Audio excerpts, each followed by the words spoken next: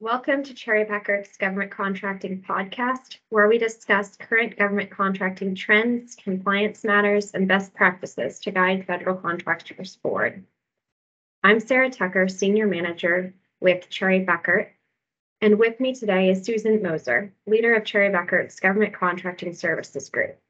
Today we are doing another part of our 8A series, taking a look at life beyond the 8A program. Thanks for joining me, Susan. Thanks. Happy to be here. To start off and set the base for this discussion, when does graduation occur? What period of time are we looking at? Okay, so hopefully some of you have listened to our other podcasts about the 8A programs. We have lots of information on different phases, but the 8A program does have indefinite life. It is a 9-year program. It was an extra year, 10 years during COVID, but it's generally a 9-year program. But some companies do graduate early, and graduation can occur for a number of reasons. So the goal of the SBA with the 8A program is it is a business development program. So the SBA's goal for companies is that they will successfully graduate when they are sustainable and can have success outside of the 8A program. So sometimes companies graduate early, and that's because they really have completed that mission of the SBA, which is they are, capable of performing outside of the 8A program. And that's a bit of a subjective criteria. It can have, it could be, substantial profitability, sales trends where much of their revenue is not based on 8A program. There are, financial metrics in terms of net worth, working capital, comparison of an 8A business to other non-8A businesses, strength of the management experience, ability for a company to successfully compete. The SBA is not looking to kick companies out of the program early or to graduate them early unless they really don't feel like they really don't need the 8A program. So this isn't something that happens that often, but it certainly can happen. Some companies graduate early because they do grow fast and they do exceed their size standards. So every government contract has a NAICS code. The revenue-based size standards are based on a 5-year revenue average. And so sometimes companies graduate from the 8A program early because they've essentially outgrown the small business program. Another area where companies graduate early, and this is not a good thing, is because they fail to adhere to the eligibility tests. And so there are several metrics that need to be really monitored closely, and including excessive withdrawal, adjusted income for the owner. There is a personal net worth test.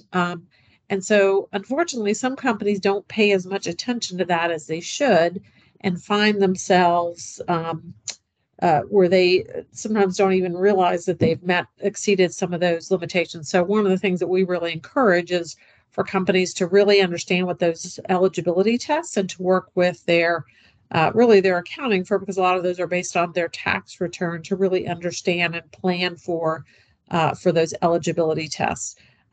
Another area is sometimes companies voluntarily decide to graduate themselves. So they decide that they really don't need the 8A program. Either they haven't really utilized it and they don't want to kind of deal with the compliance requirements, or maybe they have used it, but they're getting to a point where it's really not needed for their business. And so companies can voluntarily graduate. They should send a notification to the SBA, but that can happen. And people ask me sometimes, well, do you think I should graduate early? The 8A program does have tremendous benefits throughout the 9 years, and if a company is still eligible, I don't generally recommend that they do voluntarily graduate earlier. Again, there are some things that we don't recommend that companies do while they're in the 8A program. I just had a situation occur this week where I had a client that is looking to become an ESOP. They still have 2 years left in the 8A program. Generally, we don't recommend companies go through that process while they're in the 8A program. So that's something that they're evaluating now. So it really does depend, but we generally, like companies to try to take advantage of it and have success from the 8A program as long as they can.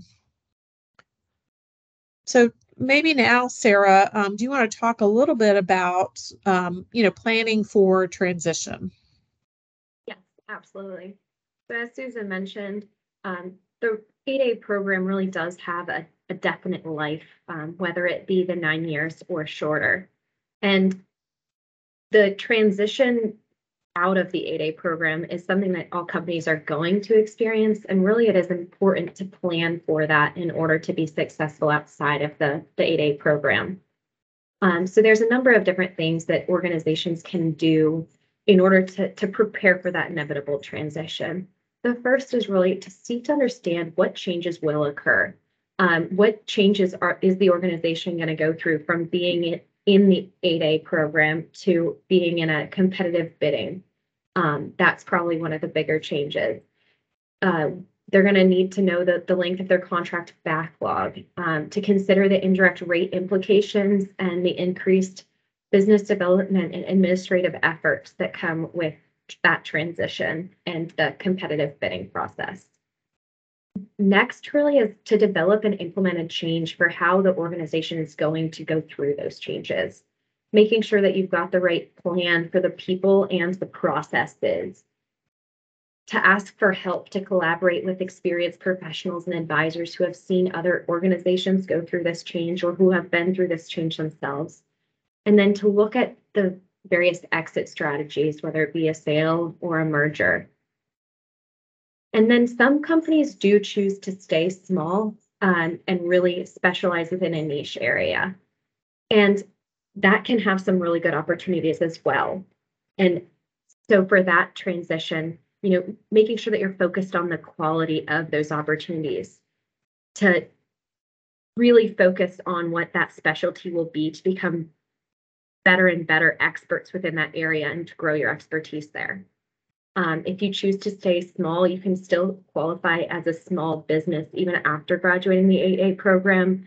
And some companies can spin off a division or a contract in order to stay small. And Sarah, I'll just interject a little bit because, that used to not be a strategy that anyone wanted to talk about, but for some companies that really is the right decision. And so, if a company beyond the 8A program does think that they're going to have a better chance for success staying small, they really want to be intentional about that and make sure that they do focus on the right type of, again, niche, lines of business or, profitable contracts. And so they want to be as intentional about that as if their, plan is to become, large and go through a sales transaction. Absolutely. And kind of as you mentioned, that intentionality really is the key here, and that importance of really preparing. So as companies prepare for this transition, there are some kind of key considerations and characteristics that we see businesses that are successful after graduation. Having a solid relationship with business advisors, your bankers, your business coaches, etc., that really can advise you through that transition as you continue to grow and continue your business outside of the 8A program. Next is reducing the dependence on those 8A contracts and exhibiting an ability to compete and win in that open and competitive market. Having a repertoire of solid past performance to rely on to compete in those contracts and to really win contracts going forward. And then an infrastructure that can handle the growth. A lot of companies, as they grow, they're relying on the systems that they had in place when they were small, and that sometimes isn't going to be the best strategy, but really being prepared for that growth. And then relationships with large prime contractors and using the mentor protege and joint venture programs that are out there. Having the right staff and making sure that you're hiring and maintaining the right people to do the right things. And then understanding the finances of your business. There's a number of things that we at Cherry Bekaert can help with that transition. Susan, what are kind of some of those that you've seen be successful?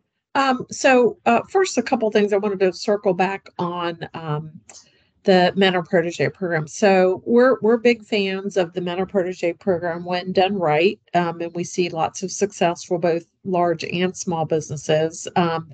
And so, you know, a lot of the times we're advocating and encouraging small businesses and those in the 8A program to look for mentor protege arrangements where you're the protege and you have a good mentor, and we all know not all of them are. And so we've got a lot of content out there about the mentor protege program in particular. But, as you are nearing graduation, you definitely want to look to flip that switch. So if you were previously in a mentor protege, but as a protege, as you are nearing the end of the 8A program, you definitely want to be looking for a mentor protege arrangement where you're the mentor, and ideally maybe with another 8A company. So that's a key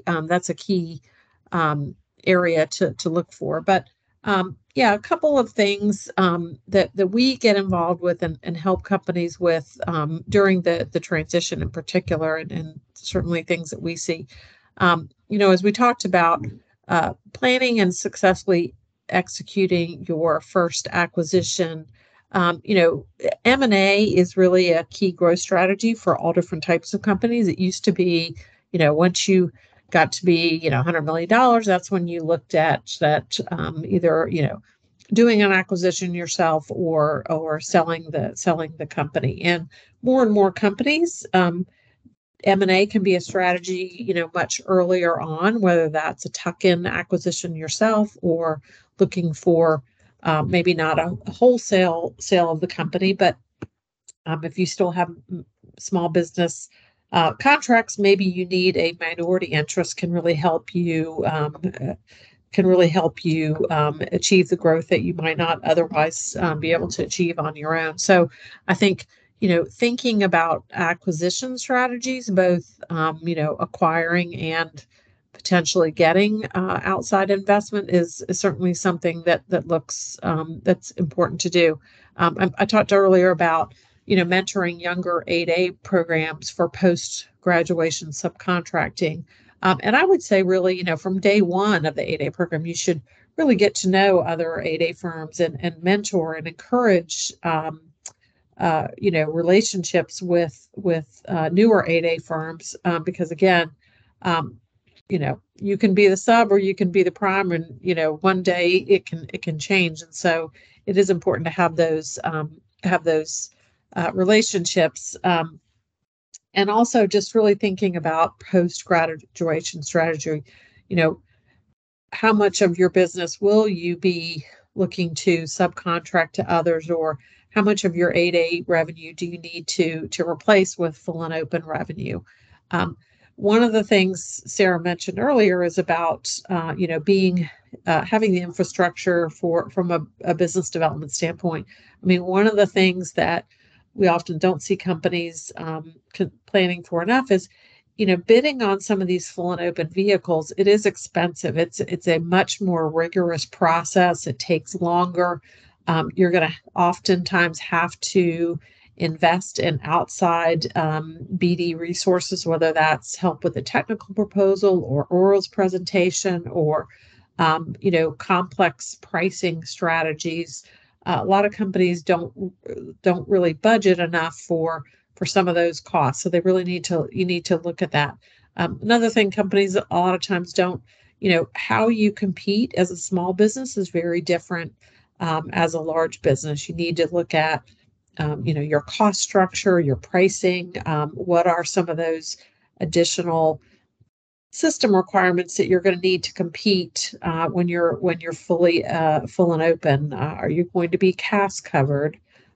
When are you going to need to look at different business system requirements? So outside of just your accounting system, but is estimating and purchasing. Those are certainly all things that that companies that are moving out of the small business program need to be prepared to deal with. Another thing that we get involved with a lot is, generally while companies in the 8A program, they because of the requirements with the program, there's often not a lot of change in ownership. So because the individuals upon whom the eligibility is based have to always own more than 51% of the company, a lot of times there's not a lot of equity or option plans. But as the company gets ready to graduate, a lot of times, planning for executive compensation planning and different ways to incentivize and retain key talent. Those are all things that are really important for companies to consider as they are, looking to grow. And again, I don't want to say the shackles come off with the 8A program, but you don't have some of the requirements that you have during the program. Another kind of important aspect of that we help a lot of companies with is really the tax planning and some of the things that do go along with monetizing some of the success after the 8A program, because of some of the personal net worth requirements and withdrawal limitations. Oftentimes there is some wealth that is accumulated within the 8A program, and once you're outside of the program, you don't have as many of those restrictions. So it's really important to plan ahead for some of those, so that you do have a successful exit. And again, that can mean lots of different things. It could be I'm successfully exiting the 8A program, and I'm going to really focus on competing as a large business. That could be I'm successfully exiting the 8A program, but I still want to focus on small business contracts, and I can have good success doing that. Sometimes that means maybe the company is ready to, you don't want to sell. Maybe it's got a strong culture and a strong employee base, and you want to look at, some type of employee stock ownership, or, potentially a sale to either a minority interest or to a strategic or financial buyer. So a lot of different options, but I think the bottom line is those things don't happen without pre-planning and success. So I think those are, some of the main things that we wanted to talk about today of, life beyond the 8A program can be good. And we've got a lot of great examples with clients of ours that have done, really well after they have graduated from the 8A program. Absolutely. That kind of taking the time to plan for the future is really beneficial here. Yep. Well, thank you all for joining us. I encourage you to check out the Cherry Bekaert website for additional guidance regarding the 8A program. There's several podcasts and articles. If you have any questions, please feel free to reach out to us via email at smoser@cbh.com for Susan and sctucker@cbh.com for myself. And please join us again for our next podcast. Thank you. Thanks, Sarah. Bye-bye.